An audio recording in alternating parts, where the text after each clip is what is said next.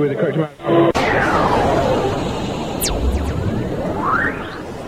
D20 Radio, where gamers roll. www.d20radio.com. Begin transmission of Geekhead Radio.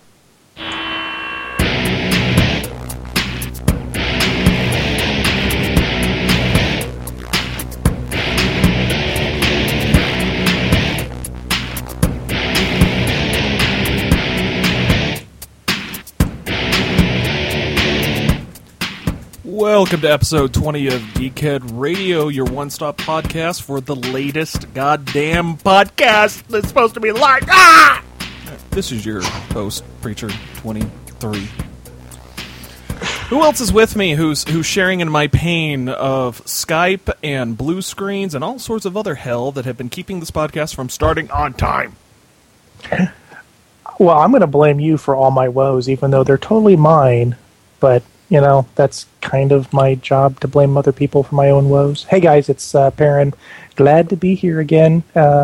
Feel free to mock me. It's what his wife does. And this is Courtney. I haven't had the honor of having any blue screens yet. I just get to hear about all theirs. Yay! Hey, now Clayton, you arranged a guest of some sort, correct? I did.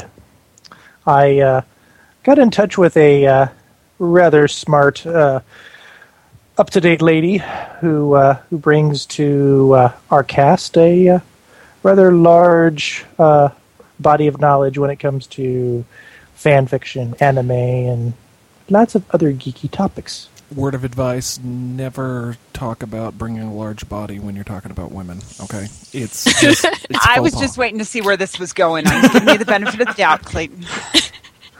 And am I allowed to introduce myself or not? Please, because Clayton's not doing a good job doing it himself. Okay. I'm S-Girl, or for the purposes of the podcast, Cheryl. So I'll be kind of listening and checking things out. So I guess I'll just wait and see when you guys want me to talk. But I'm really happy to be here.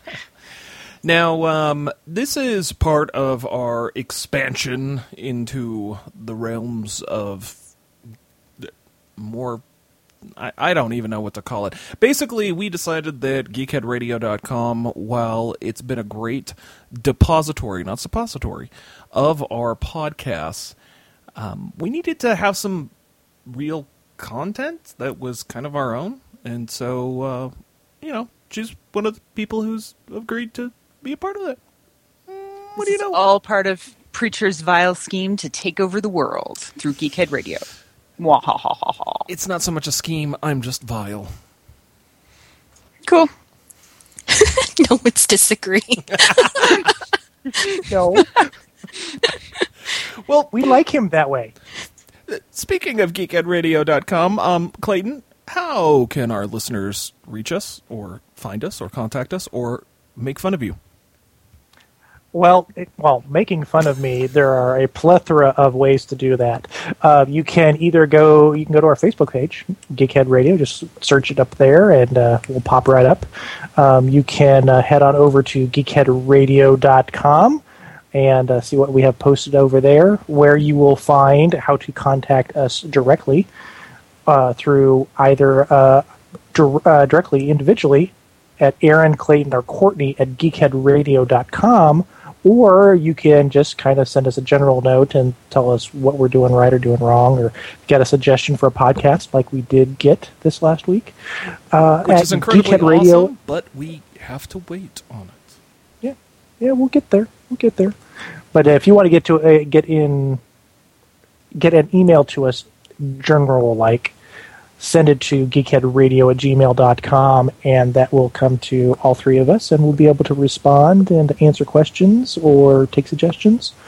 And lastly, we are, of course, going out recorded on iTunes. Feel free to head over there and leave a review. Tell us what you like, what you don't like, and we will be happy to get any feedback at all. Yes. Now, as we're prone to do, we drink on the show quite a bit. And luckily I have a wife who, on Father's Day, which today is, if you're listening to us live, is running out and grabbing me more mixer because I've been drinking rum and coke, and I'm buzzed. Doesn't show at all. No, especially No. with all the technical difficulties getting this damn show started. Nope. Clayton, what are you drinking? Are you drinking? I am, even though I've been on a kind of sabbatical from drinking since we've been working out so much, I have decided that tonight is a wine night. So I've got a Cupcake California Cabernet Sauvignon that I am enjoying tonight. Cupcake? Yes, Cupcake. I've actually had that. It's decidedly not bad. Yes, which is perfect when you're a woman. Oh. Sorry, You see, I was going to add it's also cheap and available like Aaron, but Ooh. I'm cheap, but I'm exclusive. No. Really? Yes. I'm no. Courtney, what are you drinking? Well, when I was plunging into the dark depths of my Eldritch pantry this morning looking for scone mix to make for Father's Day, I found a bag of Jasmine Bliss Tico tea that I had forgotten I had. So I am partaking of that right now. Excellent. And Cheryl, what are you drinking? Water, probably, because we've only had one drunk guest so far. I have Earl Grey, and that's because it's a normal staple. And I started off with coffee a couple of hours ago because it's East Coast. I'm already sleepy, so I'm definitely going to be more hyper by the end. It's very important to pre-caffeinate. We're going to take over when these guys get drunk. So Absolutely. by the end of this podcast, we'll be the only ones left. Yep. They wish. So, it's Father's Day and all, and I think I'm the only father in this room. But what did anything exciting that you folks have done that's worth mentioning for Father's Day? nope, just the standard phone call. Lame. I made scones. See, I've got to say, I've got a wonderful geek family. I woke up early, as I'm prone to do, and my wife woke up shortly thereafter, and the Mrs. Preacher 23, she made me eggs and toast. But no scones. No scones. But the eggs were in the shape of the Millennium Falcon and the TIE Fighter, which is always... I saw that you posted that. Yes. I was the geeky Martha Stewart side of me was very, very impressed. So major kudos to your wife, especially the TIE Fighter. Yes. I think I've accidentally made some Millennium Falcons before, but the TIE Fighter, that definitely involved deliberate skill. Did she use like a cookie thing, or how did she do that? She I was freeformed? wondering. Yeah. Yeah, she did. No, that's pretty clever. Hey, I like that. You gotta love, Sherwin Will. What is it? Williams Sonoma? Yeah, there we go. I was gonna say Sherwin Williams. Those guys are the paint guys. Sniffing paint too now. Gosh, she's We are losing it so already. beautiful. and I got to go see Man of Steel in 3D for Father's Day, so I'm sitting pretty on that. Also got the Darth Vader and his son book, which is appropriate. Aw. And so That's cute. it is very cute and probably nauseatingly cute to non-fathers out there, but still worth checking out. So if I had planned in advance, like I should have, but my computer was giving me problems, I would have the author's name. But, I'll do Google Foo later on. So, yes, this has been a very geeky Father's Day for me. So I hope for... those listeners, especially those in the chat room. I know that Tron2187, I hope you had a good geeky Father's Day as well. Granted, I know that he was up late, so I don't know how much of this he remembers. So, we had a little convention come up in what was it, California somewhere? Indeed. Okay. Just a little one. Hold Minor. on. Just a little one. Yeah. I think somebody needs to introduce that. Meanwhile, at the Hall of Doom. Welcome to Skewed News. Let's talk about E3. E3 was a interesting event this year. I think a lot of people will call it the great trolling of Microsoft. Say the least. It was epic. And fun was had by all. Yes, fun was had by all. For those that followed it earlier this week, E3 rolled into California and provided us 3 days of software, hardware, games, trolling from all corners, and generally just a lot of really cool shit just fell out of the sky on us. Now, I've got to say, we did a podcast, it was, episode 2 or 3, where we talked about E3? I don't recall, but it was a year ago. And there were a number of amazing games that were announced back then. Some of them I've happened to play. One of them happens to be Last of Us, which I have started on my good old PlayStation 3, and I love the fact that Clayton can't play it. And Wait, Clayton, you don't have a PS3? He has a Wii. I have a Wii and I have a PS2. Oh, okay. Lame. But the bonus is if you get the PlayStation 4, you're going to be able to play PlayStation 3 games, unlike the Xbox. But we're not going to get into that. Outside of the big hardware announcements, I was pretty disappointed. There wasn't anything that really jumped out at me. I prayed that I was going to see a Star Wars 1313 reveal from somewhere, but it wasn't. That would have been awesome. You know, our own Jesse Harlan. It would have been nice to know that he could have continued that saga, but who knows? He may be, and he just can't tell us. But anyway, who wants to talk about the highlights? I could do that. So we. What was that, tap dancing? No, that was me spilling my ice across my desktop onto my cat that I just realized is still in the office.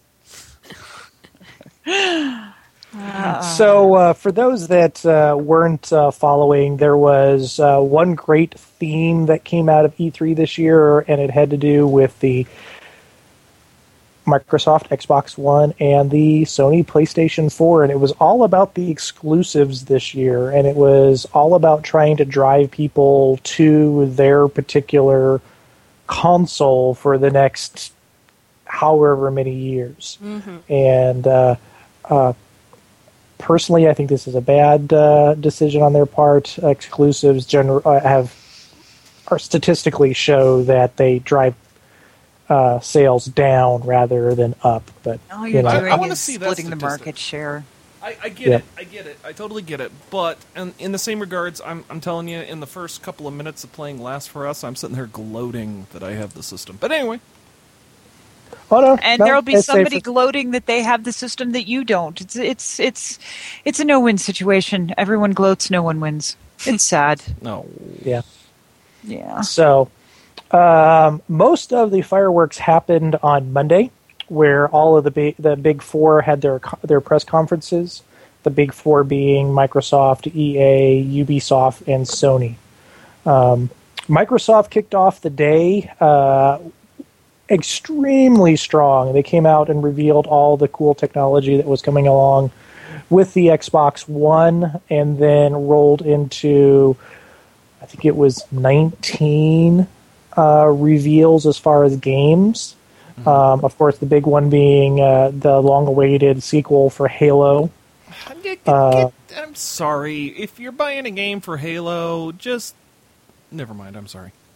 Yeah, I understand. Tell us how you feel.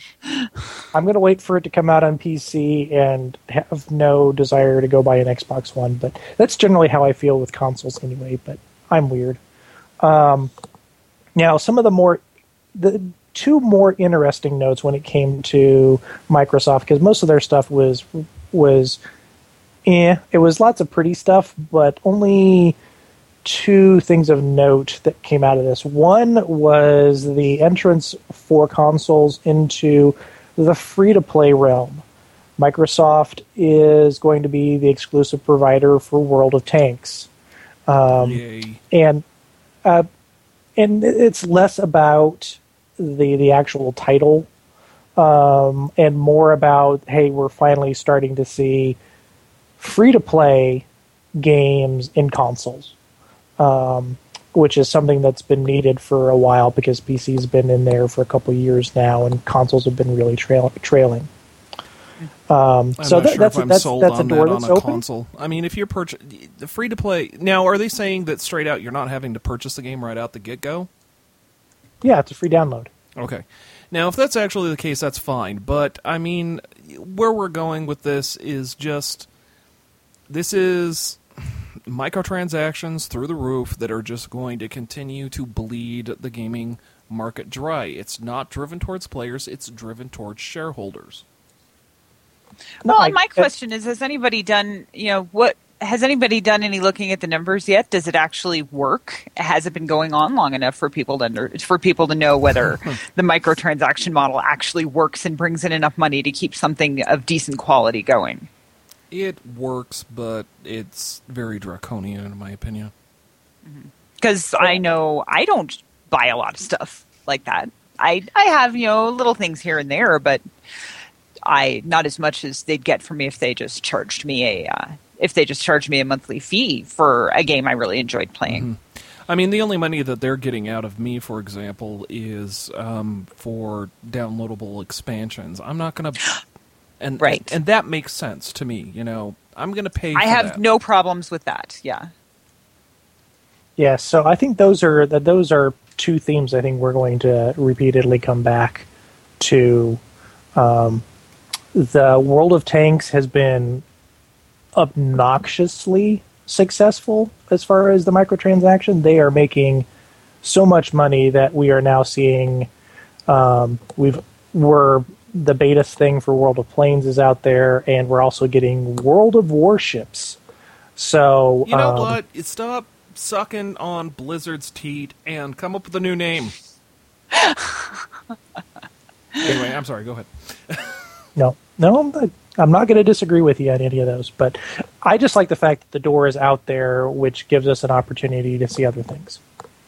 The other title that was interesting, but also a little confusing, was their Project Spark, which it's a collaborative game that allows you to create content on the fly.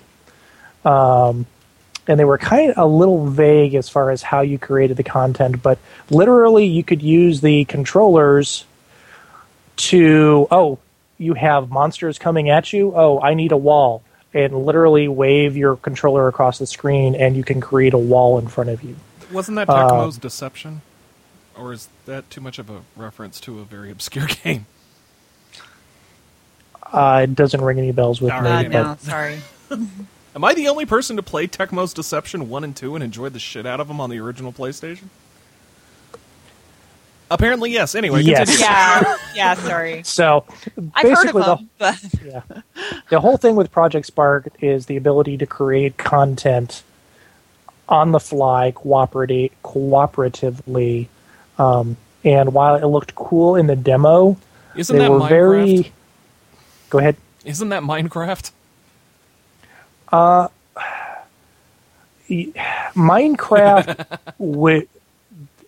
Minecraft, if it was done by a real engine instead of some crap 8-bit engine. Hey. Continue. You're ignoring the charm. It is a lot like Minecraft in the concept where you can create things on the fly. It's just a lot prettier and a lot more dynamic and fluid. Are these then things that the other players then interact with, or? Yep. So it's a way to get awesome new content without having to pay developers? You'd think that, but they're going to fuck you one way or another because it's Microsoft. Yeah, I'm really curious to see. They were really short on details as far as how you opened up the ability to create content. Gotcha. It just looked really pretty on screen. This guy's like, oh, here comes a whole bunch of goblins. I need a giant robot. Poof, giant robot. See, okay, that's I awesome. don't... it sounds awesome, but I don't buy it for a second because... Nothing against the developers, but the shit that they show... I'm very anti-E3 this week.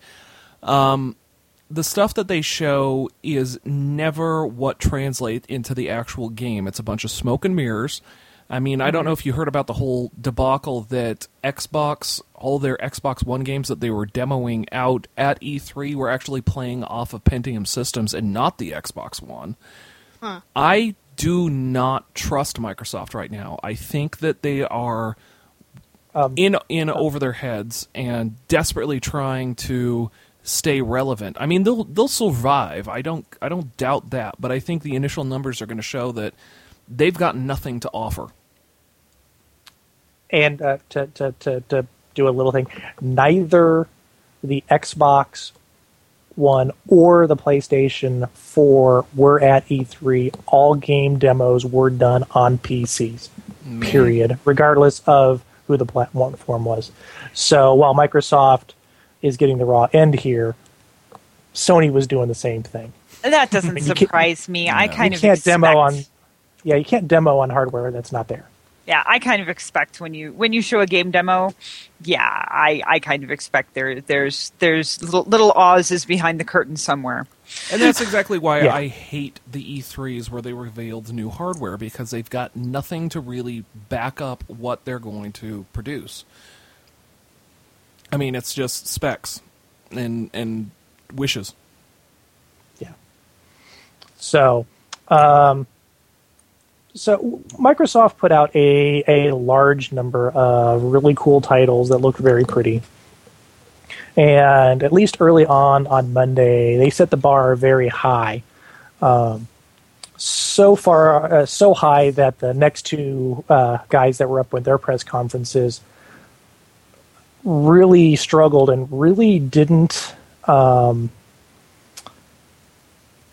reach that bar to even pull even with Microsoft. EA came in with, of course, its whole line of sports games with all their new fancy technology, which went right over my head as far as why we need interactive crowds in a video game. There is a new Dragon Age that's coming next year. So that was probably the big cool thing that people got a chance to play. So we have Dragon Age Inquisition coming out, and we're going to see a lot of the same characters, and of course new characters. The new engine looks extremely pretty. It looks like they've done a lot of work with the story. It looks like we're getting less of Dragon Age 2, which is kind of a hack from Dragon Age 1, and we're actually getting a really full game this time around, which I think will really do wonders for the franchise going forward. And then for all the Star Wars geeks, we got a 13-second teaser for Star Wars Battlefront, which was nothing more than just a cutscene. Yeah, we all knew that DICE had already been given the baton from EA to create Battlefront. What we didn't know, and we still don't really know, is what the timeline in it is. So this was more of the lighting of the torch that now that the Star Wars has been given to EA. So it was kind of a nod. Yeah. And I'm okay with that. Yeah, and I mean, I'm willing to give it a shot. I'm excited, but I don't know. I mean, just nothing really pulled at me this E3 season, and so I'm just kind of bitter, and I shouldn't be. And I'm not trying to be the bitter geek. I'm just kind of like, so what? Yeah. There was a lot of people that reacted that way once the shine came off the show. But there were some cool games that are out there that will appeal to individual gamers. Ubisoft, of course, is bringing back Splinter Cell. It's been a couple years since we saw Splinter Cell, and there's a huge addicted audience to the Splinter Cell games from Tom Clancy. Cha-ching. So there'll be, they will make lots of money off of that.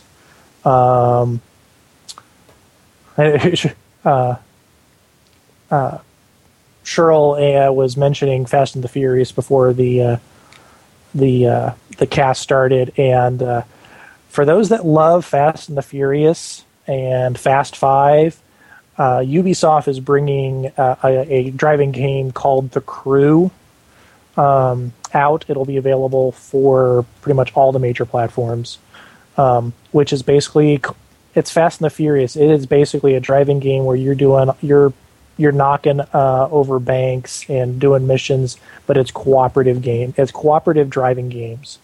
Does it have Vin Diesel? If You have to think the answer is no. I'm trying to remember if there was anybody quite that ripped in the trailers that they have, but I don't think so. Okay, well, yeah, if you have to think the answer is no. Carry on. Yeah. The one probably really cool title that they have that they're putting out this year is Watch Dogs. And they mentioned that.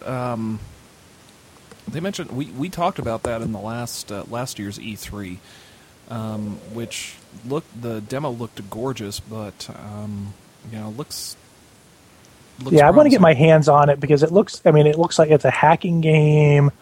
It's very anti-government, anti-NSA. It's very eagle eye type gameplay. When we get an opportunity to play it because the story and the concepts that came with it looked very interesting. Cool. The last of the big four on Monday was Sony, and I streamed all day, and the hosts over at both GameSpot and IGN were always asking, was it a good thing for Microsoft to go first because it would give Sony all day to come up with every single retort, and the answer was no. Sony wept. I look at what happened on Monday to be the Black Knight scene from Monty Python's Holy Grail. Microsoft was the Black Knight. He stood across the bridge, and Sony as King Arthur watches from afar as the EA and Ubisoft knights run across the bridge, and the Black Knight decapitates them, and then and then Sony comes in and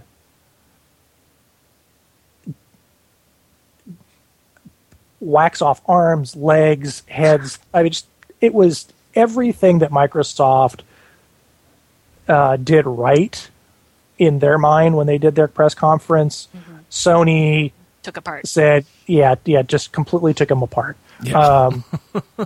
I mean, this has really nothing to do with the PlayStation 4. I mean, there are some PlayStation 4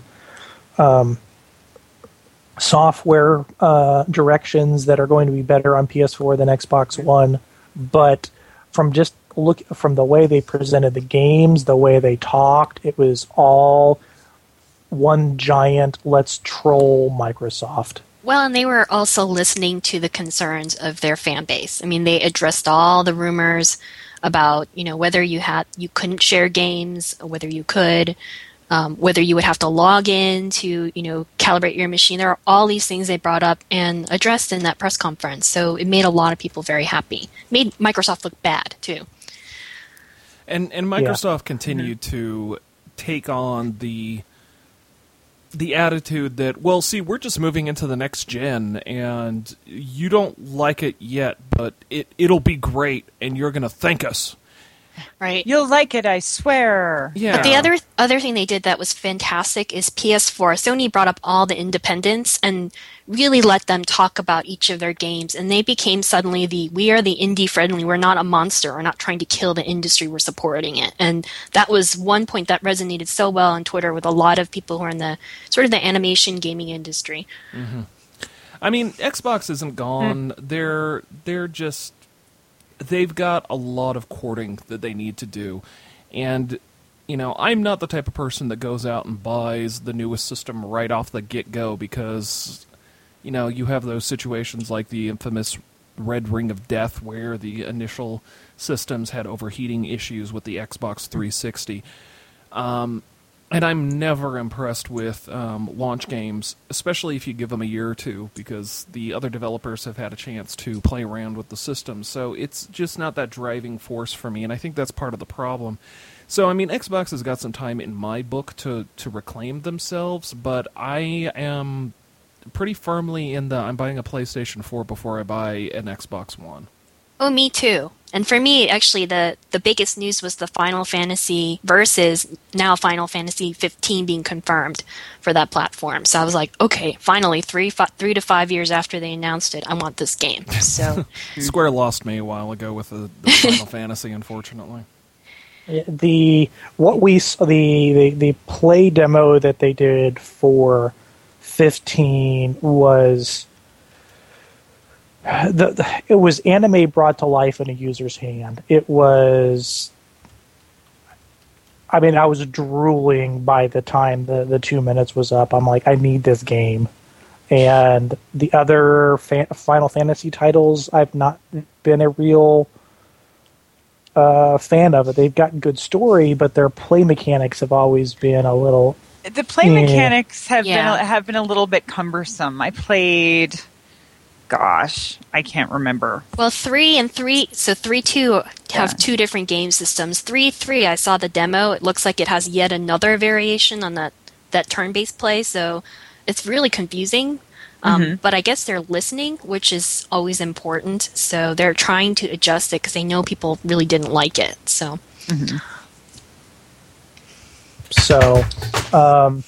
some other we've got some returning friends that Sony put out.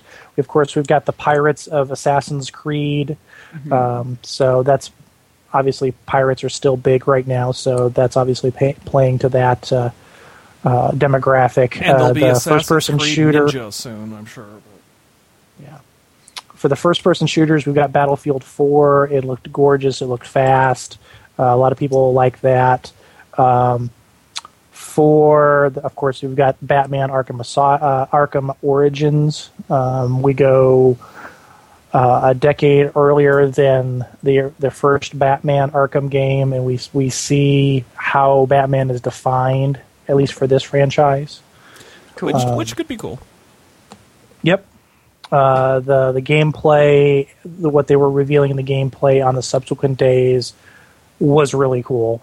This might be the one game that'll get me to either drive to Dallas and spend a weekend playing it with friends, or just buy the console itself. Just buy it. Yeah. Witcher. I know there's a huge cult following for the Witcher games. I'm so excited about Witcher 3. Why does that not shock me? Games. I enjoyed Witcher. I enjoyed it a lot. Never got around to Witcher 2. Witcher 2, I was a little disappointed in. It wasn't very stable, and it just wasn't very stable, and that kind of disappointed me, especially because the books are so good. Oh my gosh. And yeah, Witcher 1 was great. 2 was a little, just a little too cumbersome, so I'm excited about 3, especially if it's as open-ended as they imply. We'll see.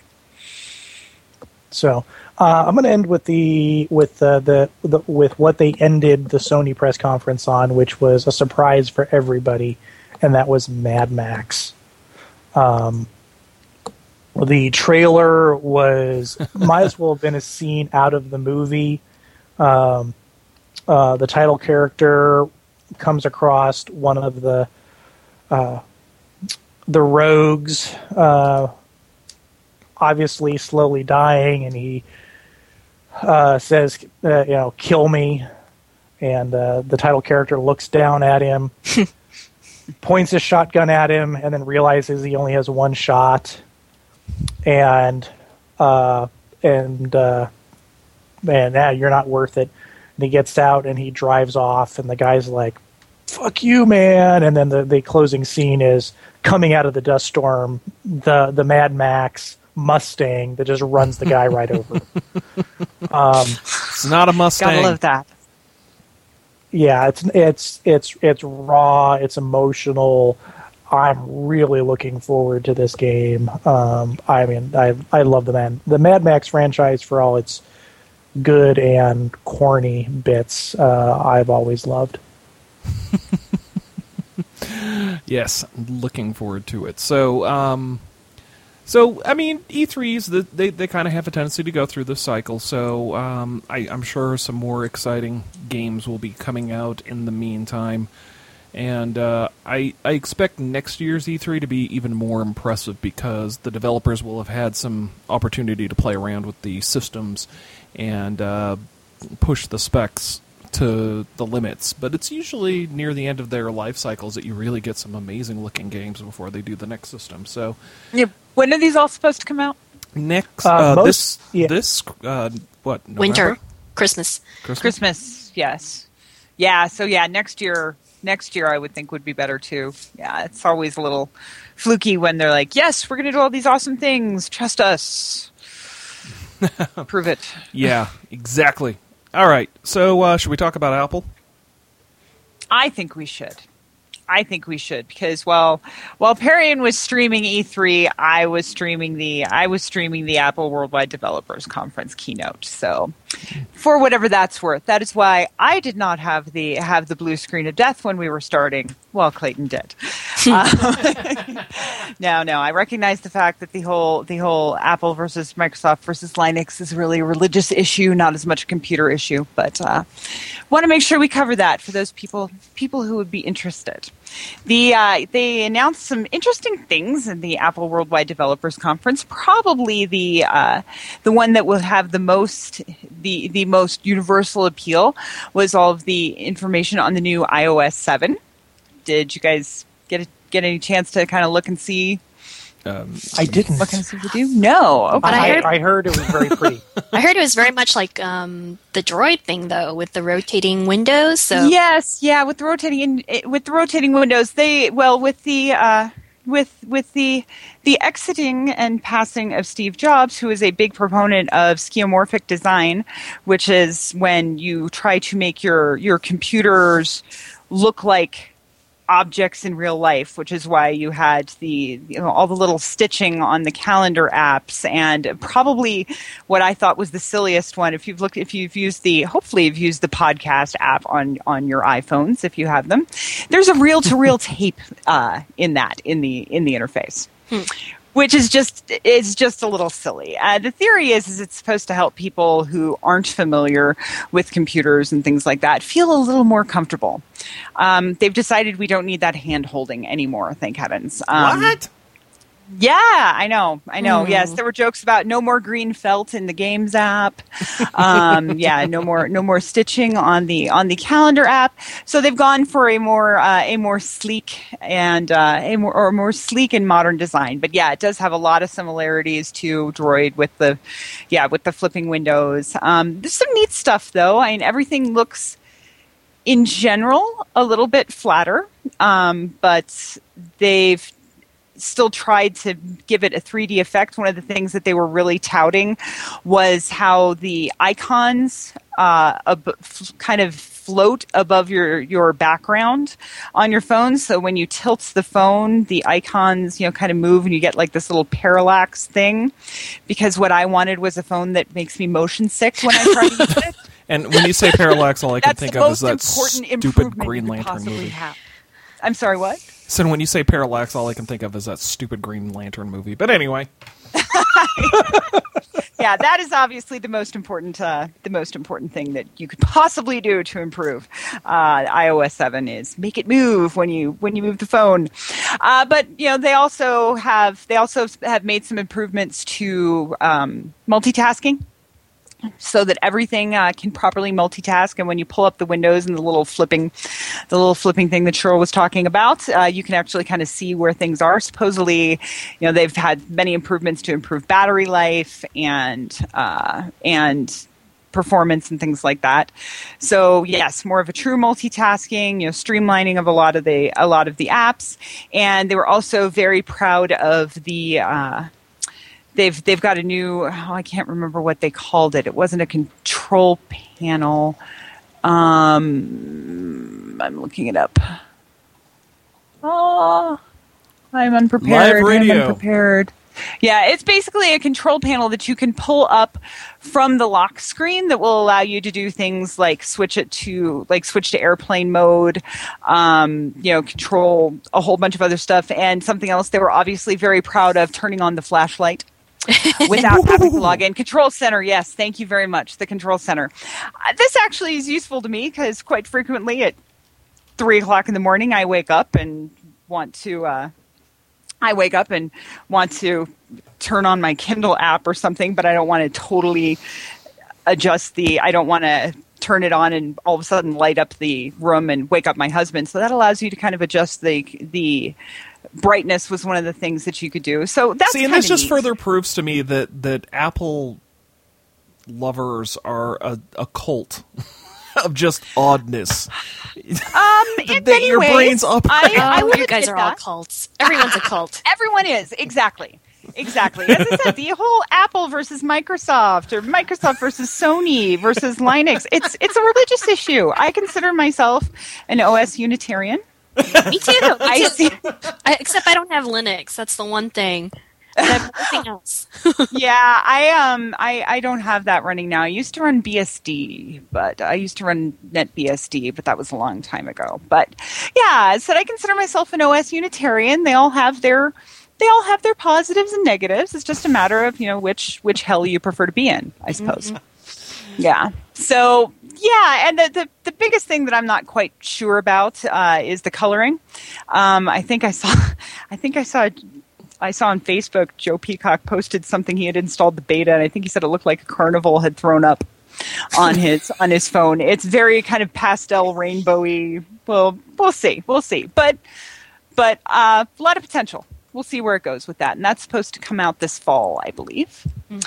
Excellent. And sorry, yes. I just said excellent. That's all. Okay. They also announced some new MacBook Airs. If you are into that sort of thing, that's the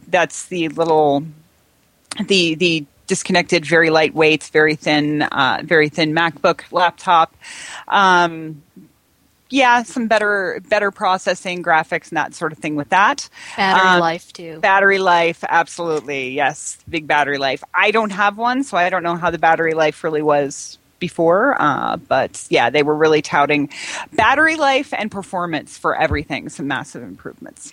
So the thing that I wish if I win the lottery, I'm going to purchase is the new Mac Pros.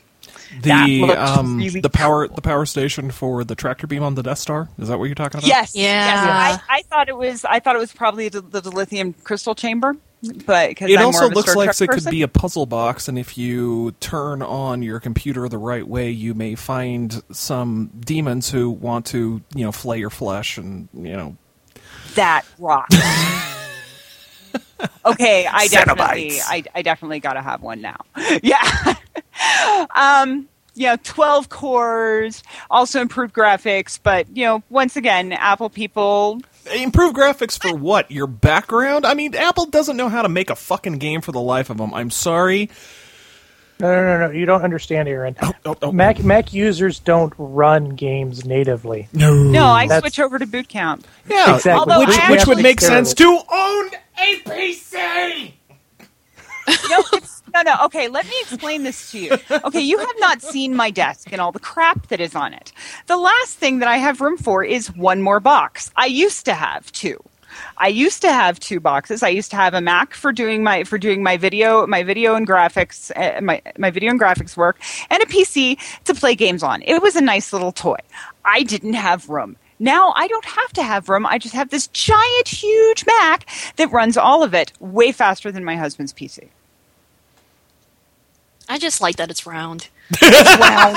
And it has a handle. They were very proud it's of very it. pretty, now it's and like I a can water carry it with dispenser. me. Yeah. For reference, the Alienware guys got a hold of the preliminary specs for this, and they built their own equivalent system. Anybody want to guess how many thousands of dollars it is? $500. Let's see. I know Mac Pros usually start like with nothing around Yeah, 4. 1,500 and then 17, 19, 2,400. Yeah. It keeps going. Yeah.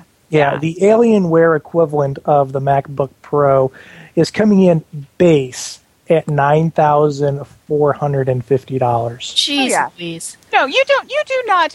One does not buy a Mac Pro because one wants an economical computer. But I want a round one. Yeah, one buys a Mac Pro because one wants a round computer. Exactly. I get the Macs. Don't get me wrong. You know, graphic designers, composers, any number of things. The Mac is an amazing system, but it just. I don't know what it is. Never mind. I don't want to insult Courtney. I have You're the not utmost. going to let it fly, man. What? Macs just seem to be like the equivalent of selling sugary cereal to kids. I mean, you're getting a whole bunch of fluff and you're getting a whole bunch of design that is wasted. It's powerful computing that is not it's so user friendly, you might as well have fucking training wheels on. Would you prefer something that like talks back to you every once in a while? No, we got Siri because they're a pain in the ass. This is the point where all the Mac users just stop listening to this podcast. No. Courtney is their ardent defender. No, I understand. And I'm a Windows programmer by day, but at home You cheat with a Mac. Yeah, I cheat with Mac, exactly. Actually, I come from a family of Mac users. They consider that I'm cheating with the Windows machine. No, I see the point to both. But when I just need something to work quickly and not talk back to me because I have to rush out the door to a gig and I've got to put together something for it, my Mac just does it. It just works and I don't have to worry about that. Macintoshes are like the laptops that they give to 2-year-olds. There's one button and you click on it and it runs on its own, and there's no... Never mind. They can be. They can be. If you want to make it difficult, you can. I believe it. It's totally possible. And I am saying this as a person who, builds my own PCs, builds my husband's PCs. They said I'm a Windows programmer at work. I see the benefits to both. This is the hell that I choose personally. Well, I guess it's just not in my genes to enjoy apples. Hey! That's fine. You know what they call that? They call that a Segway. Ah. Oh, so it was. Well, speaking of genes. Oh, jeez. Speaking of genes, if you listened several podcasts ago, we mentioned the Supreme Court case on whether you could patent human genes for the company that had synthesized the breast cancer gene outside of the human body, and then we're charging tons and tons of money to test people for it. Yeah, don't go local on this one. That was a Utah company. I'm sorry, you keep flipping out. What was? I'm sorry. I said don't go local on that one. That was a Utah company, but... Yes. Myriad Genetics, yes. Mm-hmm. And they... I believe it was the ACLU that had started the lawsuit, and we talked a little bit about that and what some of the implications were. Just a little update. The Supreme Court ruled Thursday that to throw out the patents held by Myriad Genetics, stating that you cannot synthesize. You cannot patent genes that are naturally occurring in the human body. So your genes are safe. You do not have to worry about the corporate enforcers coming and carting you away or charging you tons of money for having infringed on their patent by having genes. God, because I know that the Tyrell Corporation was following this very closely. Yeah. Blade Runner reference? Anyone? Anyway. Now, I believe they did rule, however, that if you synthesized, which is why I keep saying synthesized, if you found a way to synthesize naturally occurring DNA in a synthetic form, you could patent that, but you could not patent the gene as it exactly was in the human body, which is great because this not only, as I said, do you not have to worry about the corporate enforcers, but this also opens up a lot of possibilities for less expensive genetic testing for, diseases and encourages more research. Like we talked about, some of the problems that people had were they were a little bit afraid to be doing too much research on it because of patent infringement. Yeah, so, I mean, it's be good. This is the inherent problem that we're going to continue to see, is where science is monopolized by business entities. They're going to look at it and say, how can we make the biggest buck possible? Now, I understand the need to make back your money, especially when you're making investments. Absolutely. But this is obscene. I mean, when you're dealing with a genetic test that is critical in saving people's lives, you know what? That's not the time to go draconian. That's not the time to sit there and force a profit on people to have this very expensive test and then try to patent it in such a way that, 7 years or 14 years that you can't, once a patent is put 20. in place. God, is it 20? I thought it was 20. Yeah, because we're coming up on the whole reason this was coming up is Myriad's patent was getting ready to expire, and they were trying to find a way to extend it. Yeah. I mean, yeah. It seemed so ludicrous, and it was just big business at its absolute worst.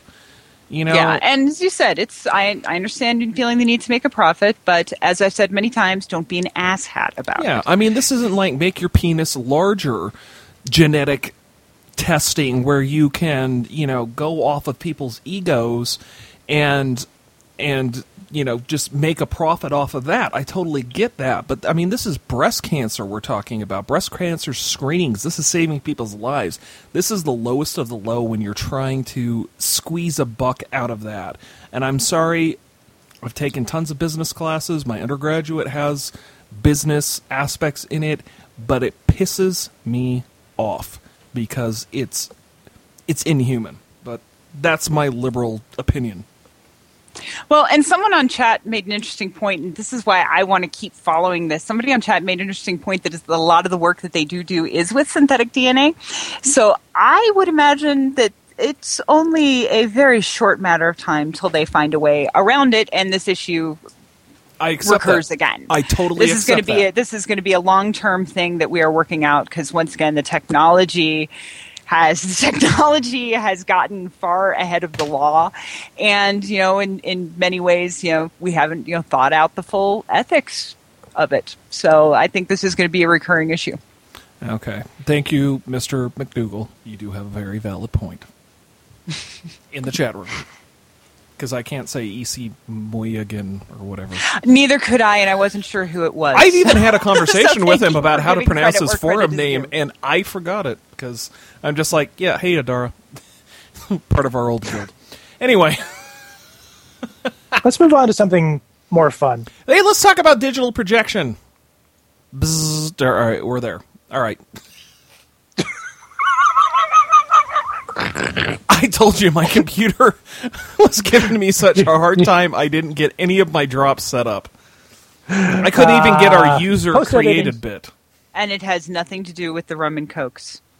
Just a matter of time, Cheryl. No, at this point I'm drunk. I was sober when I was trying to mess with that. Well, we'll kick off digital projection by saying that the critics were wrong, as they always are. They always go in and they pan a movie and say this movie is a piece of crap. It'll never make any money. And okay, hold on. Okay, do they actually say it will never make any money, or just that it is a piece of crap? They actually said it both. Most of them said it was a piece of crap, but there were probably 5 or 6 editorials that I read that, and we're talking about Man of Steel, right? We are talking about Man of Steel. There was a lot of crap given to Steel. I've got a spiel ready for you. I'm the man. Okay, because the ones that say it won't make any money, they're obviously idiots. I have not seen Man of Steel. I cannot comment on that, but just because something makes a lot of money does not necessarily mean that it is good. McDonald's makes a lot of money. It doesn't mean that it's good food. Right. And then you still have the second weekend, which will show whether or not it actually has any legs. I mean, it might die next weekend for all we know. I doubt it. I saw it today. I doubt it. I'm sure we'll it find will out. make tons and tons and tons of money, and it might be a very good movie, and the critics might be wrong. But just because it makes a ton of money and is popular does not mean that it is. So for the people who didn't follow the news feeds today, Man of Steel set a June record for opening weekend, pulling in $113 million at initial estimate. It's entirely possible that it will make even more than that come tomorrow morning. What was that, Aaron? I said, easily. Yeah.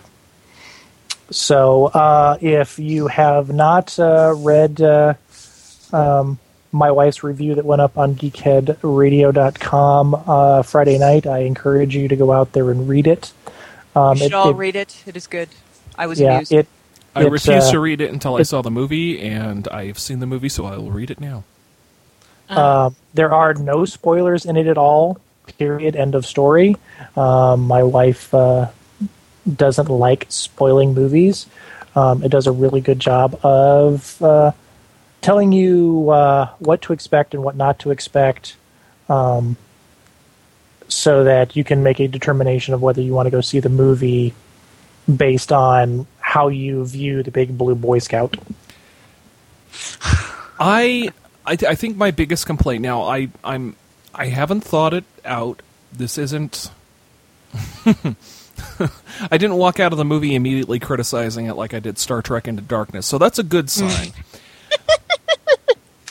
I hate it when movies try to be too smart. Anyway, I'm sorry. there was no resurrecting Tribble moments. And Yeah, that was bad about Star Trek. the biggest complaint that I'm hearing from some people is that there was too much action. I'm sorry.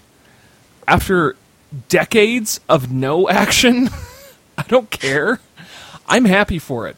I mean, yeah, some of it felt a little excessive, but it needed to happen, and I know not everybody is on the same page with me. I don't know about on the podcast, but I came out of that, and there was a part of me going, oh, there's one more big fight. Well, I guess, yeah, there needs to be one more big fight, and it could have ended wherever it was.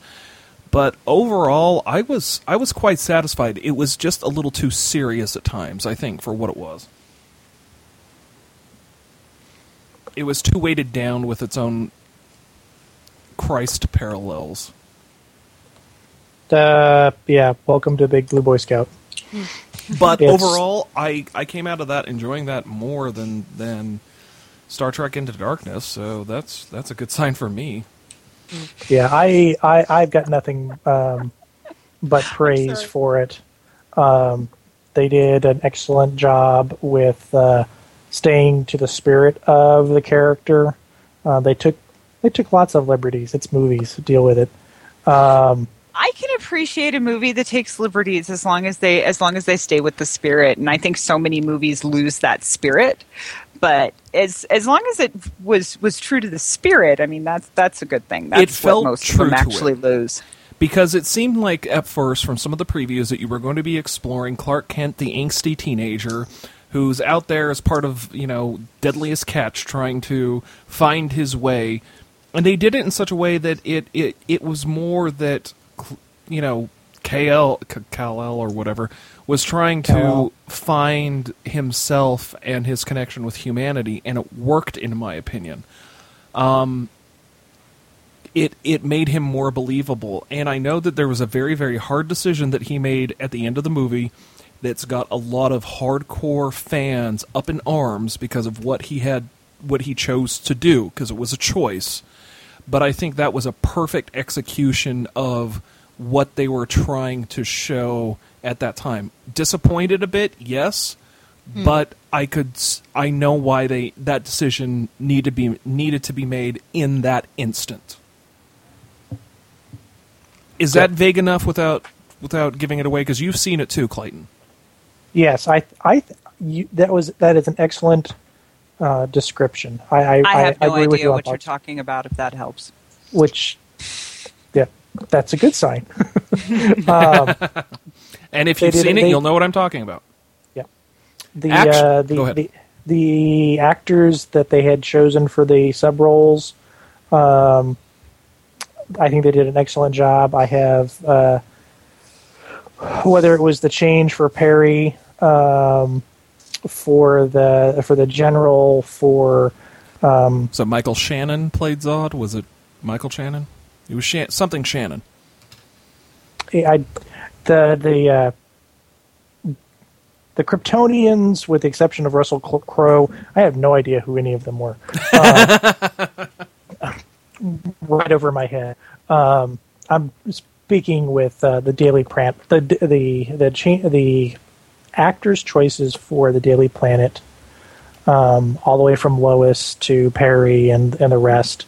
I think they made good choices, and I think Amy fought for the role of Lois, and she pulled it off really well. Yes, and some of the technical choices that they made in the movie. In a couple of weeks, maybe we can talk a little bit more clearly about it. But I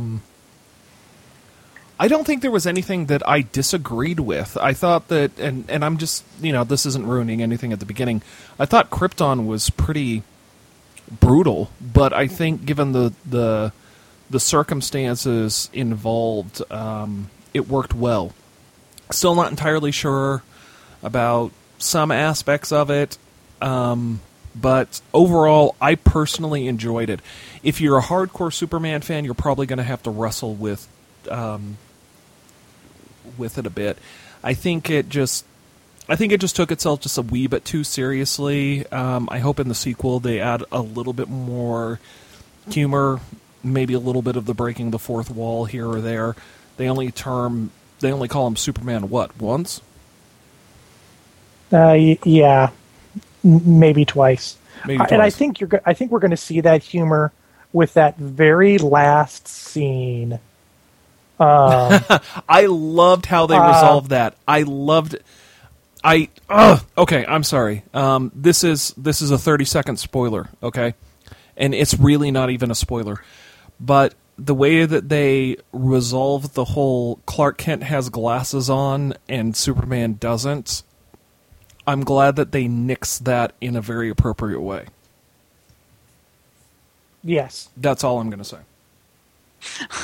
Okay, that I'm always interested in explanations for. Crap. It. Slate had an article this week justifying that everyone at the Daily Planet had face blindness, and Superman must be using his heat vision to stimulate the proportion of the people's brains around him that caused face blindness, causing temporary face blindness, so no one ever associated. Do you know what, though? Best explanation I had heard. People can very easily... Okay, remember the field that I work in. Mm-hmm. People will very quickly ignore specific details about a very recognizable face if there is a slight alteration to it. There has been a lot of studies that have shown that. If he's not running around mugging for the camera constantly and they're not getting full-blown close-ups, they might be able to draw that relation to, hey, you look a little bit like that. But if you really think about it, there's a number of people in the world who have similar facial features to very popular people. So, I mean, it's not something that I see beyond the realm of existence. Yes, I see the point, but we're also looking at it as an observer. So, anyway, since we're now 1 hour into the show, we should probably talk about the new Hobbit trailer. Meh. Meh. Okay. It was pretty. It caused almost as much fan rage as Superman, and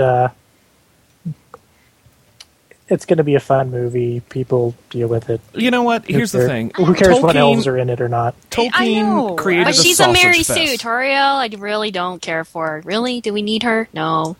I see. There wasn't enough of her in the preview for me to be able to tell. Other than the hair color just seemed a little weird on her. Yeah, but yeah. that's minor. I didn't see enough of her to really make any sort of statement to that. form any opinion. So Least Tariel I- created elf character played by what's the actress's name? Kate from Lost. Yes, What's her Kate name? from Lily Lost. Evangelista. Thank you. I can accept that. I'm sure that Dominic Morgan had a little bit of say into getting her into that movie, because if people don't realize they are a couple. Again? Oh, again? I don't know. They broke up Whatever. years ago. Whatever. I Not don't that I care. keep track of that or anything. No. because you got a thing with people with bulbous nose and underbites, right? Anyway. No comment. I understand why there may be a drive to add some female characters, because I don't think that they even mention a single female character in The Hobbit as a book. They need an action figure. correct. And they'll probably have a Barbie doll. That's all Oh, it's yeah, about. that's true. Slight correction, Evangeline Lilly. Thank you. Isn't- Lily Evangelista's a... Evangelista? Never Yeah. Wait, isn't that the guy from Twin Peaks' wife? Anyway. Probably. Yes, Evangeline Lilly. We are horrible today. Anyway, I warned you up front. I see why they did it. Still don't see the point in it all, but I'm just going to accept it, and it's going to be one of those non-factors that will bleed away, much like the elves showing up to the Battle of Helm's Deep, that only the hardcore people are going to hold a grudge and continue to have a grudge. I thought I was going to hate it back in the Two Towers, and I got over it, and I'm sure this is what will happen again. Yep. Yeah. But I would have loved in that preview to hear Benedict Cumberbatch actually Exactly. say something. as Yeah. Smaug. Yeah. Yeah. Yeah. So.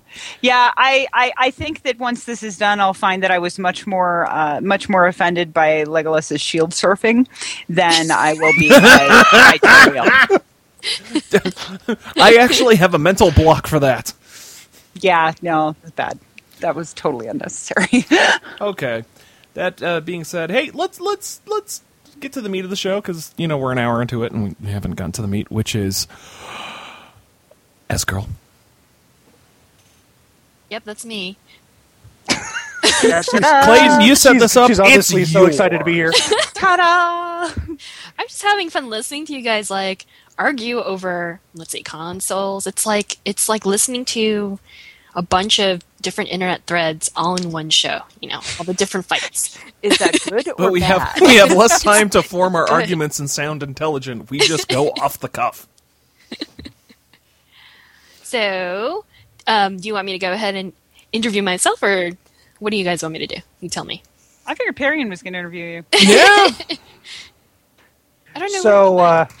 So we'll do a little lead in. I kind of know this this young lady, and I will call her young because I call all ladies young because it's. And you're old. Thanks, Courtney. No problem. Old man what I'm here for. Clayton. And I have been I've been following her on and off since I was introduced to her at let's see, we're now 13 years in almost. So I guess the stalking injunction has finally been lifted, right? Yeah. Falling, but not in a creepy way. She was one of the bridesmaids at our wedding 13 years ago. She writes fanfic. She is an exceptional artist. She is a nerd in general, and she loves anime. And I've been wanting to talk to her about how all these loves come together and create this person that I know. And I thought it would be an interesting discussion for us here on Geekhead Radio. So why don't we start at the beginning, because only I know you. Because that's Yes, not help us creepy. out, please. Yeah. I know you a lot. No peeping toms. Who are you, and how did you how did you get into this world we know as geek? Okay, so first I have to do the obligatory promotion stuff. So currently, I'm actually not doing very much fanfic. I'm doing a bunch of original writing online, so it's kind of like the next phase of going from fan fiction person to original work. And so I currently serialize. I have been for since November 2010 at talesofthebigbadwolf.com, and it's my fantasy serial. It's pretty long. It's pretty crazy. I don't want to do that again. But then I relaunched the second volume in March. So I'm, fairly new to the web fiction or online serial world. But honestly, at 2 years, I'm probably now one of the last people standing. I don't know what happens. It's one of those fields where people jump in really excited and then just kind of fizzle out because it's really hard to write every week on schedule. But before that, so the reason why I'm such good friends with Perrine's wife is because we were both Disney geeks in the 90s and the 2000s. I've done fan fiction and fan art. We can put the links up after the show, or if you're really bored and you're listening live, it's sgirl.deviantart.com. And I rarely talk about my fan fiction, but you can also find me online, and I'll put up I guess we can put up those links in the show notes. Mm-hmm. And why I got into fandoms, I don't know. I think I started with Star Wars, Star Trek, anime, Disney animation. I think anything that was mildly creative and interesting, I got kind of attracted to. I'm not a hardcore in the sense that I concentrate on one thing. I'm kind of ADD when it comes to consuming things like comics, like manga, love books, whatever I think will keep me busy and occupied. So, have you always been kind of a nerdy girl, or what was your entry point? I think it was Legos. I've always been a kid. I remember I grew up playing Legos, and maybe this is just something about the 80s when I was young, but they were really big on not giving us gender stereotype toys. So for every doll you got Legos, building blocks, Lincoln Logs, cars. I had a Tonka truck. So I think that already kind of made me a little bit strange. But then again, I remember Star Wars coming out when I was little, and it just made such an impression I could never shake it. So yeah, I've been warped from the very... So, you started with fanfic. Now you're doing original work. Why do you write, and how do you? I mean, obviously, we have talked to other authors in the past. Everybody's inspiration is different. And obviously, writing is this huge, long process. What keeps you going? The best part about writing is I like to play myself. So as a kid, my sister and I loved to stage dramas with our stuffed animals, or even our Legos. Sometimes they had elaborate stories. So for me, it's first about self-entertainment and writing things that I enjoy. And then secondarily, I really like entertaining other people. I've always liked writing in RPGs with other writers. I really think it's kind of fun. I like the unpredictability. And then the last thing is I like trying to problem solve. Like, if I get stuck somewhere, how do I get myself out of that being stuck? How do I write the next part? So it's kind of like, it's kind of fun in its own way. It would be nice to be read, though, but at the same time, I really enjoy what I'm doing. I'm going to jump in here real quick. I did read some of your stuff, and I noticed that you, in your serialized novels, you used fairy tales as your main jumping off point. Have you always been a big fairy tale kind of person, or is that just something you got into for the writing? Well, there's two reasons. I do like fairy tales and myths. I collect a lot of books, not just the European stuff, but a lot of the tales and stories from other cultures. Mm-hmm. But I also admit it was kind of a tactical move, and then also it was just accidental. So, like, initially, I had friends who wanted to do their own comic version. These are friends on the art side of the fence, and they wanted to do some original work that they knew could sell in the artist alleys, at anime conventions. And fairy tales have a lot of leverage. They're very popular. But then they kind of all dropped out on me. So it ended up becoming one of those things where I said, I'm going to try and take a couple of these ideas and actually write them out, because I was not feeling very comfortable and strong about turning it into a comic myself. I'm okay with illustrations, but you start asking me to, design panels and stuff like that. I'm really not sure I could do it efficiently. Mm-hmm. If I tried to do anything fantasy in comics, it would be like 10,000 pages and 10 years later before I finished. I mean, it's true. There's some really long-running fantasy webcomics out there, and they've taken 10 years to get done. Mm. So, since you are a collector of fairy tales and folk tales and things like that, so totally going off script here. Very sorry. What's your favorite fairy tale or folk tale? That's a good question. I would guess if I were to talk about non-European stuff, I actually really like Korean ones. They're really tragic and sad and depressing, and usually somebody tries to jump out of a boat and drown themselves, but then things work out. So there's one that's called I think she's called The Dutiful Daughter, Shim Chung, which is Korean. In terms of Western ones, I think Cinderella, just because there's so many variations. It's kind of fun to dissect that. And then also The Wild Swans, which I think is really pretty. It's just an interesting story, and the more I researched it, the more I realized that there were so many variations. Mm-hmm. Yeah. It seems like there are a ton on that one. Neat. Cool. So do you stick to the fantasy genre, or do you let your stories take you to other settings? For now, it's mostly fantasy, but I'm working on a couple of other concepts that will probably be a little more modern. Writing fantasy is actually really hard because you have to use, there's kind of a style of, language and prose that people want. It's very English, high English. I kind of want to just write straight out action. So I hope to have another one going that has nothing to do with fantasy, maybe in the next year. Nice. So you're a lady of many talents. Which came first, the writing or the drawing?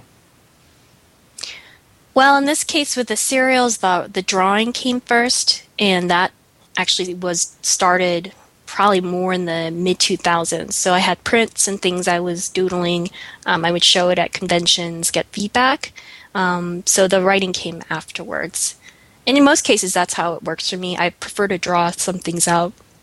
I like to experiment with how the characters will look before I sit down and try and write them. So they kind of help inspire, inform the characters that are going to come later. Yeah, I think so. I mean, sometimes I get stuck and I won't doodle one because I'm not quite sure what direction they're going. But some of the primary ones always start off with a drawing. Do you ever find that once you've done the drawing, there's something in there that you just weren't expecting that then gives you a really great hook to continue your writing? Yeah, actually the relationships sometimes come out more through the drawing. Like I'll put two together and I'll go, I'm not sure that they should be this. They should probably be like this. Or I'll be like, oh, they don't like each other. So it's like and I've said this before in a blog somewhere, but your subconscious kind of comes out when you start drawing. And so you start realizing things that maybe you've been thinking about but not able to really articulate. So I have changed things, actually, now that I think about mostly relationships between characters. So you take your art to the conventions to just get feedback? Or are you one that participates in the alleys where you sell your work?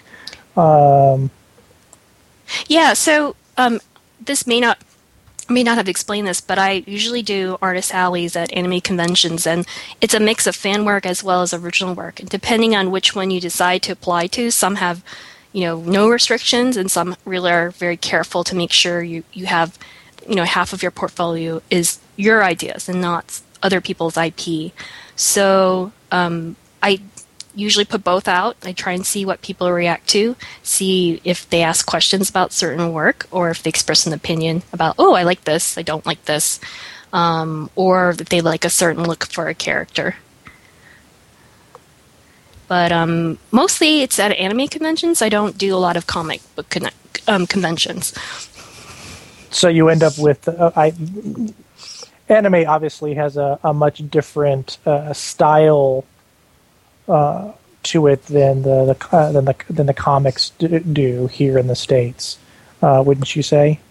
Yeah, and so you'll see, right? So for comics, you'll see more emphasis on the poses, a lot different choices for content, and then for anime, I think actually the artists pay a lot more attention to faces, sometimes to the point there isn't even a whole figure to pose. Oh, there's some feedback there. Sorry, that was me. Sorry. Sound like something rolling over your keyboard. I would say there's also at comic conventions, if you're not well known as an artist, it's really tough. You can probably get by doing like pencil sketches, but at the anime conventions, it's mostly fan artists and people who don't necessarily have an industry connection. Mm-hmm. So the people that are attending, is it a different type of crowd that comes to anime conventions than a comic book convention? Yeah, and it depends what part of the country you're in, but in general, anime conventions have skewed much younger. You'll see a lot more emphasis on cosplay amongst the 20 and under crowd. There's tons of teens and college students who turn out. They are there to be seen. They are there to also follow their favorite guests. I would say while there's cosplay at comic conventions, I think the age is actually much bigger. I've seen people are older with kids and families. So it's like a completely different world. It's like, okay, go to the anime convention. It's like watching high schoolers run amok. And it's kind of funny when you're much older than them. And then comic conventions, I actually think it feels a little more laid back. So why do you have a feeling for why the anime crowd has become much younger? Oh, that has to do with TV. I mean, if you think about what started on TV when most of these kids were little, it was like Pokemon. So, yeah. We started with, I watched X-Men cartoons, I had comic books all the time in front of me, but then animation is now, the Japanese animation is part of the regular lineup. And it's not always. I mean, to be fair, there's plenty of other shows that are now important and popular that are completely produced here or designed here or storyboarded here in the United States. So I do see a lot of Legend of Korra as well as Adventure Time mixed in now with that sort of anime stuff. It's actually kind of funny because I think it startles the older fans, but it just reflects the fact that kids just like what they see on TV. Okay. So, one of the things that we have touched on in previous podcasts with American Otaku is kind of what people are missing out on when we talk about anime. A lot of you say anime or you say manga, and a lot of Americans' minds immediately go to the conservative people would say disgusting and uncomfortable places. And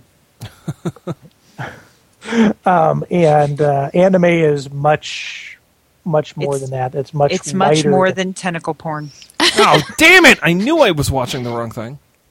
Yeah, see, that's the weird thing is, so people have been exposed to whatever was imported first, and the stereotypes formed along that. So it was a lot of fetish, as well as like crazy violence. So a lot of people still are stuck on this idea that anime is Ninja Scroll and Akira, and those aren't bad, but those are so out of date it doesn't even make sense to me. That's painful to me because that's what I was anime really is into. Everything from shows about like dumb things like High School, yeah, of course. There's the harem shows where it's one guy and a million girls. But there's stuff like, I'm watching stuff about like space, the space program in Japan and the United States. I'm watching things about card games.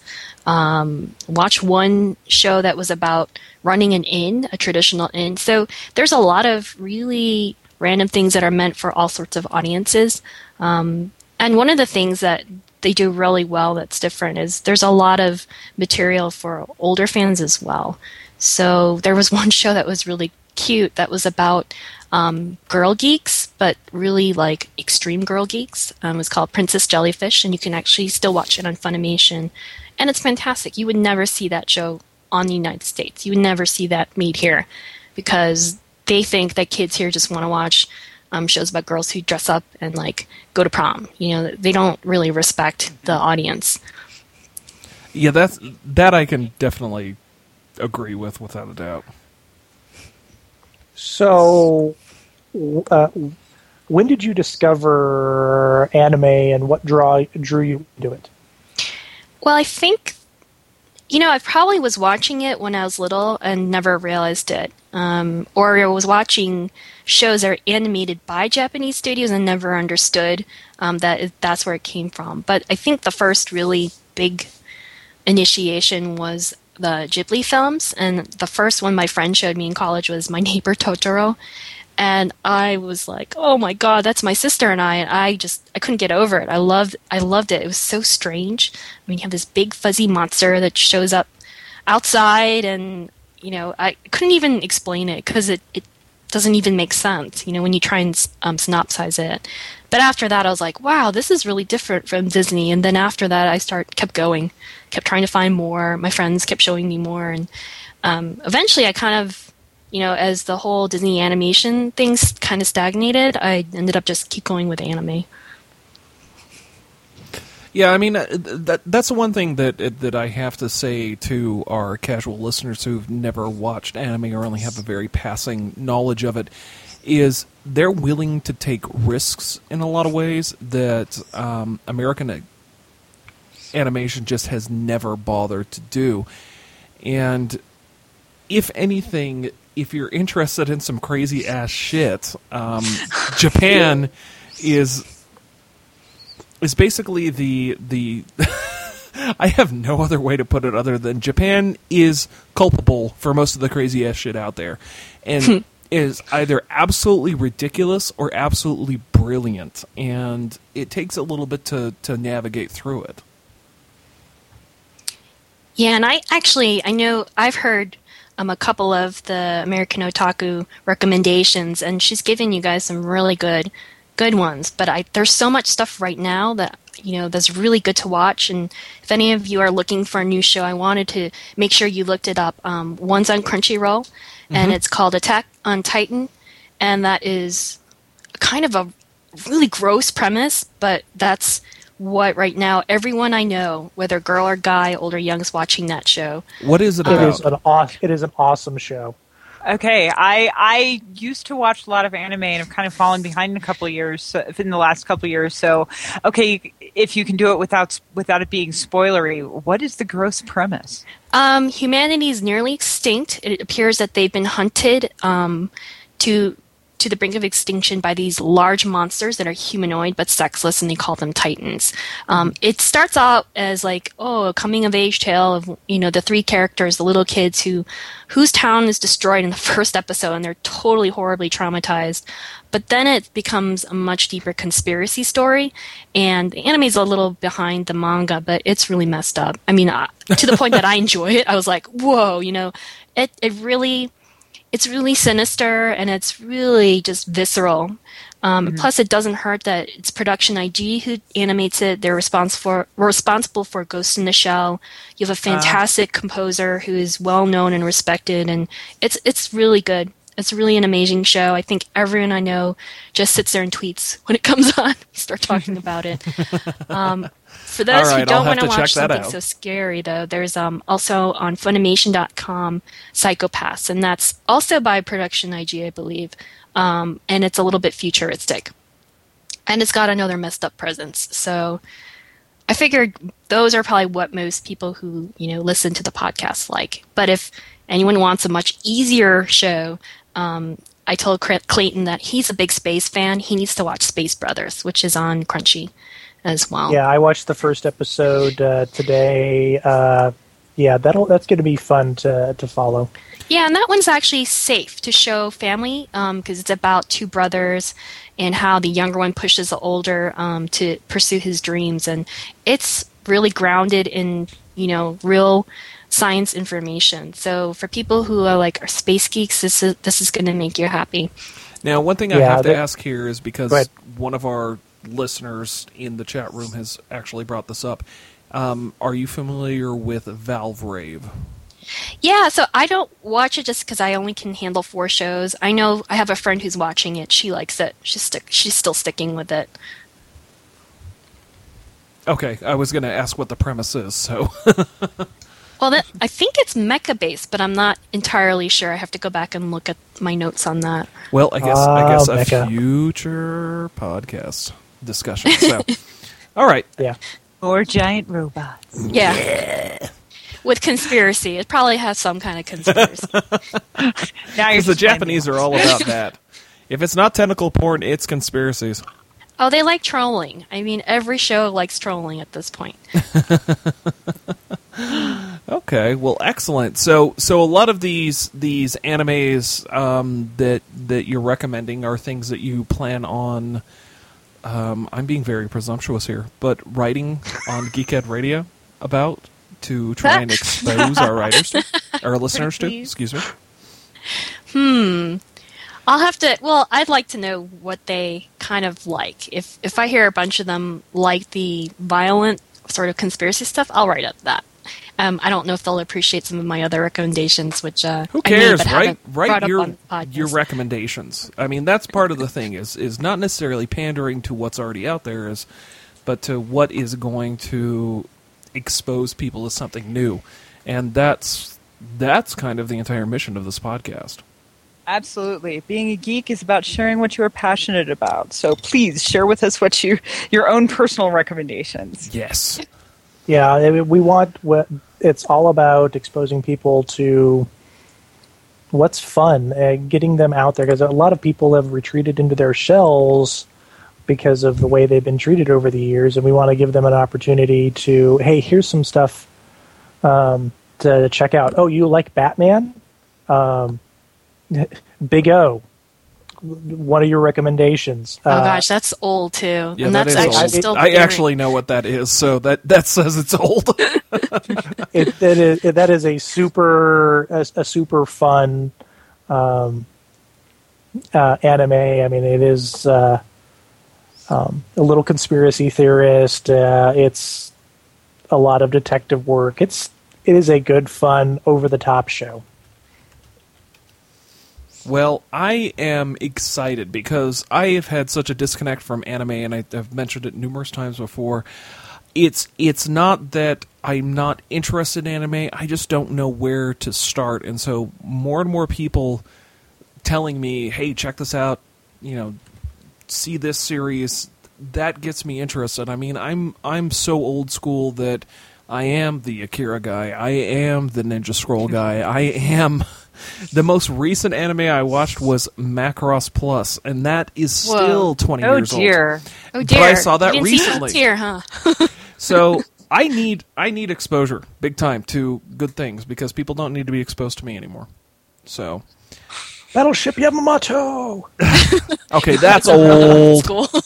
Well, they're rebooting it. Yeah, whatever. That's the only reason. That's the only reason I brought it up. Is that was my first.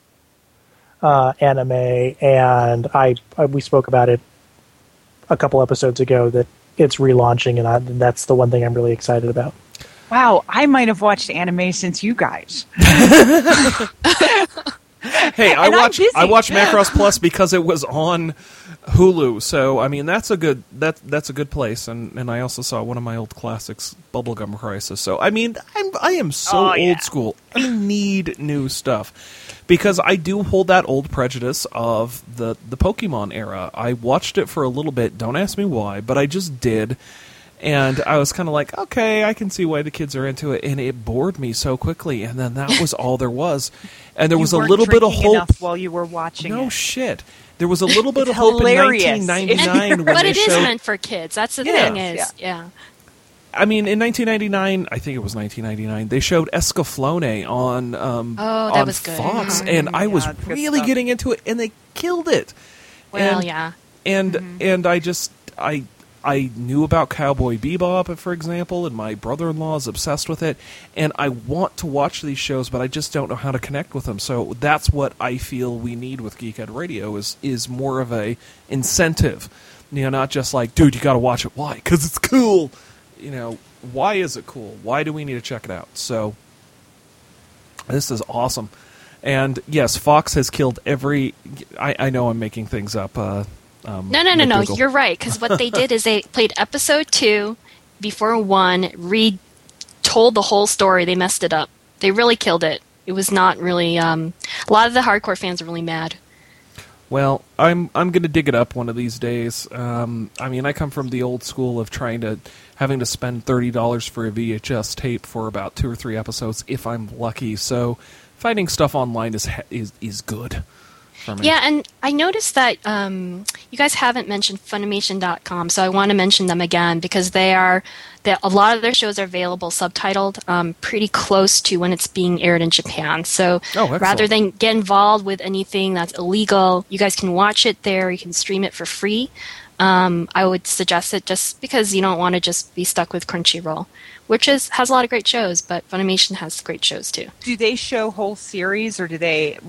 Several years ago, they played Funimation on Comcast On Demand, and I got watching a couple different series. Red Garden, which I just loved, and there was one about something about a rose. I can't remember. At any rate, and what they had a tendency to do is they would play all but like the last DVD's worth. Yeah. And then try to charge you, $45 for that one DVD. And it they totally didn't ticks do me that. off. No, I don't think they do that anymore because it's a losing battle with the fan subbers. So, and the best thing about Funimation and Crunchy now is that they are trying to get the shows up within 24 hours of them airing in Japan. So, wow, I think it's great, and their subtitles are good too. And the Crunchy does have a firewall; they make you wait a few more days if you're not a subscriber. I think Funimation tries not to do that. Okay. Well, we've got another avenue of anime coming in through Geekhead Radio, so thank you so much, Shirley. Sure. And, well, I think we We'll need to have wrap pick this your brain up. some more on other topics later. Yeah, we're pushing the 90+ minutes here on Father's Day. So, But you're still here. That's the good news. yes, You're not- exactly. And even more people downloaded at this point. So remember, check out Funimation. I've already favorited it, and also I have to say one thing too on a totally unrelated note. We had another listener who has now started a new listener bit on Kickstarter, and so we had a little bit of technical difficulties prior to the airing of this episode. So we will be playing that in 2 weeks when we come back. So thank you, Brew, as you like to go by. And But are we going to go with the recommendation that came in, the suggestion on our next subject? Well, I or think are we going to keep that up in the air? I think we need to. I think we need to visit it, no matter what. We did talk about it last year. Convention season is in full swing here, and one of our listeners, Outlaw Knight Zero, who has been in the chat room a number of times, asked us to discuss conventions and how to survive conventions. Because I'll say this much: as things are panning out, we're trying to work things out. Where at least 2 of the hosts of Geekhead Radio, Courtney and I primarily, will be at the Salt Lake Comic-Con in some capacity. We're hoping. And that they just got William Shatner, and they've got Darth Maul there, Ray Park, and I'm watching the Facebook feed. So check out the Salt Lake Comic-Con if you're one of our West Coast U.S. listeners, and we'll try to be roaming the floor in some capacity or another. And there is a good chance too that Joe Peacock's going to get the Art of Akira there too. I know that I've helped facilitate some communication between them and the organizers. So, Yay! I'm looking forward to that. I'm excited. So, keep an ear out for that. So, at this point, I think we should wrap things up. So, did we mention that we're on Twitter? No, we didn't. Okay. Yeah, we probably should do that. Because I actually tweeted something this week. Oh my God! She did. I did. You missed it. I would have to dig through it, but I would find it as quickly as I possibly could. I know I tweeted a few things to you. Remember, Courtney's got this whole little thing going on where, if you tweet her a possible outro, tweet me at Geekhead Court. Give me something to say at the end. We're doing a contest. The best submission gets a T-shirt. Right now, the only one that has submitted anything is Aaron. And while they made me laugh greatly, I don't think he's eligible to win. I don't know. I'm all for an extra shirt. We had Mindy Zimmerman win our last contest. And we would like to see other people win contests as well. So please try and get her to come up with something creative. So and then Clayton on Geekhead Clayton has been a lot more active in Twitter thanks to the prompting of Cheryl, and so thank you very much. And it's great, too, because he's not just being followed by porn bots anymore. And I've only been banned from Twitter once. Have you really? Yes. Oh, naughty. This is why you spread things out. I've told you this. Yeah, and my mission is to actually get Clayton or Perrion tweeting a lot more. So we'll see. I'll just keep tweeting random things at him. There we go. You should probably, if you did a Twitter tutorial, what is worth tweeting, I bet I could find a lot of people that would be interested. I was involved in a Facebook conversation with people this weekend. So you should totally do, what to tweet lessons. Oh boy. Actually, it's just fun to scream, I like this, don't like this. You'll be surprised what kind of reactions you get. So people love to talk fan geek stuff online. So embrace it. Yep. Yeah. All right. And I think at this point we should just say, hey, thank you for episode 20, our first episode in year 2 of Geekhead Radio. And this is Preacher 23 telling you, don't just embrace your inner geek. Go to the sex shop, find some fun lube, and make love to it. Okay. And a little creative embellishment there. Yes. And, I just can't say mine without it getting any worse, so I'm going to pass it to Courtney. No, you must say it. Yes. Thank you for joining us. This has been Courtney. Tweet me at Geekhead Court and hashtag sign off. Give me something to say that's better than that. And good night, folks. Yeah. Bye. Thanks for, because Clayton won't say it. Thanks for getting out of Geekhead. Terminate transmission of Geekhead Radio.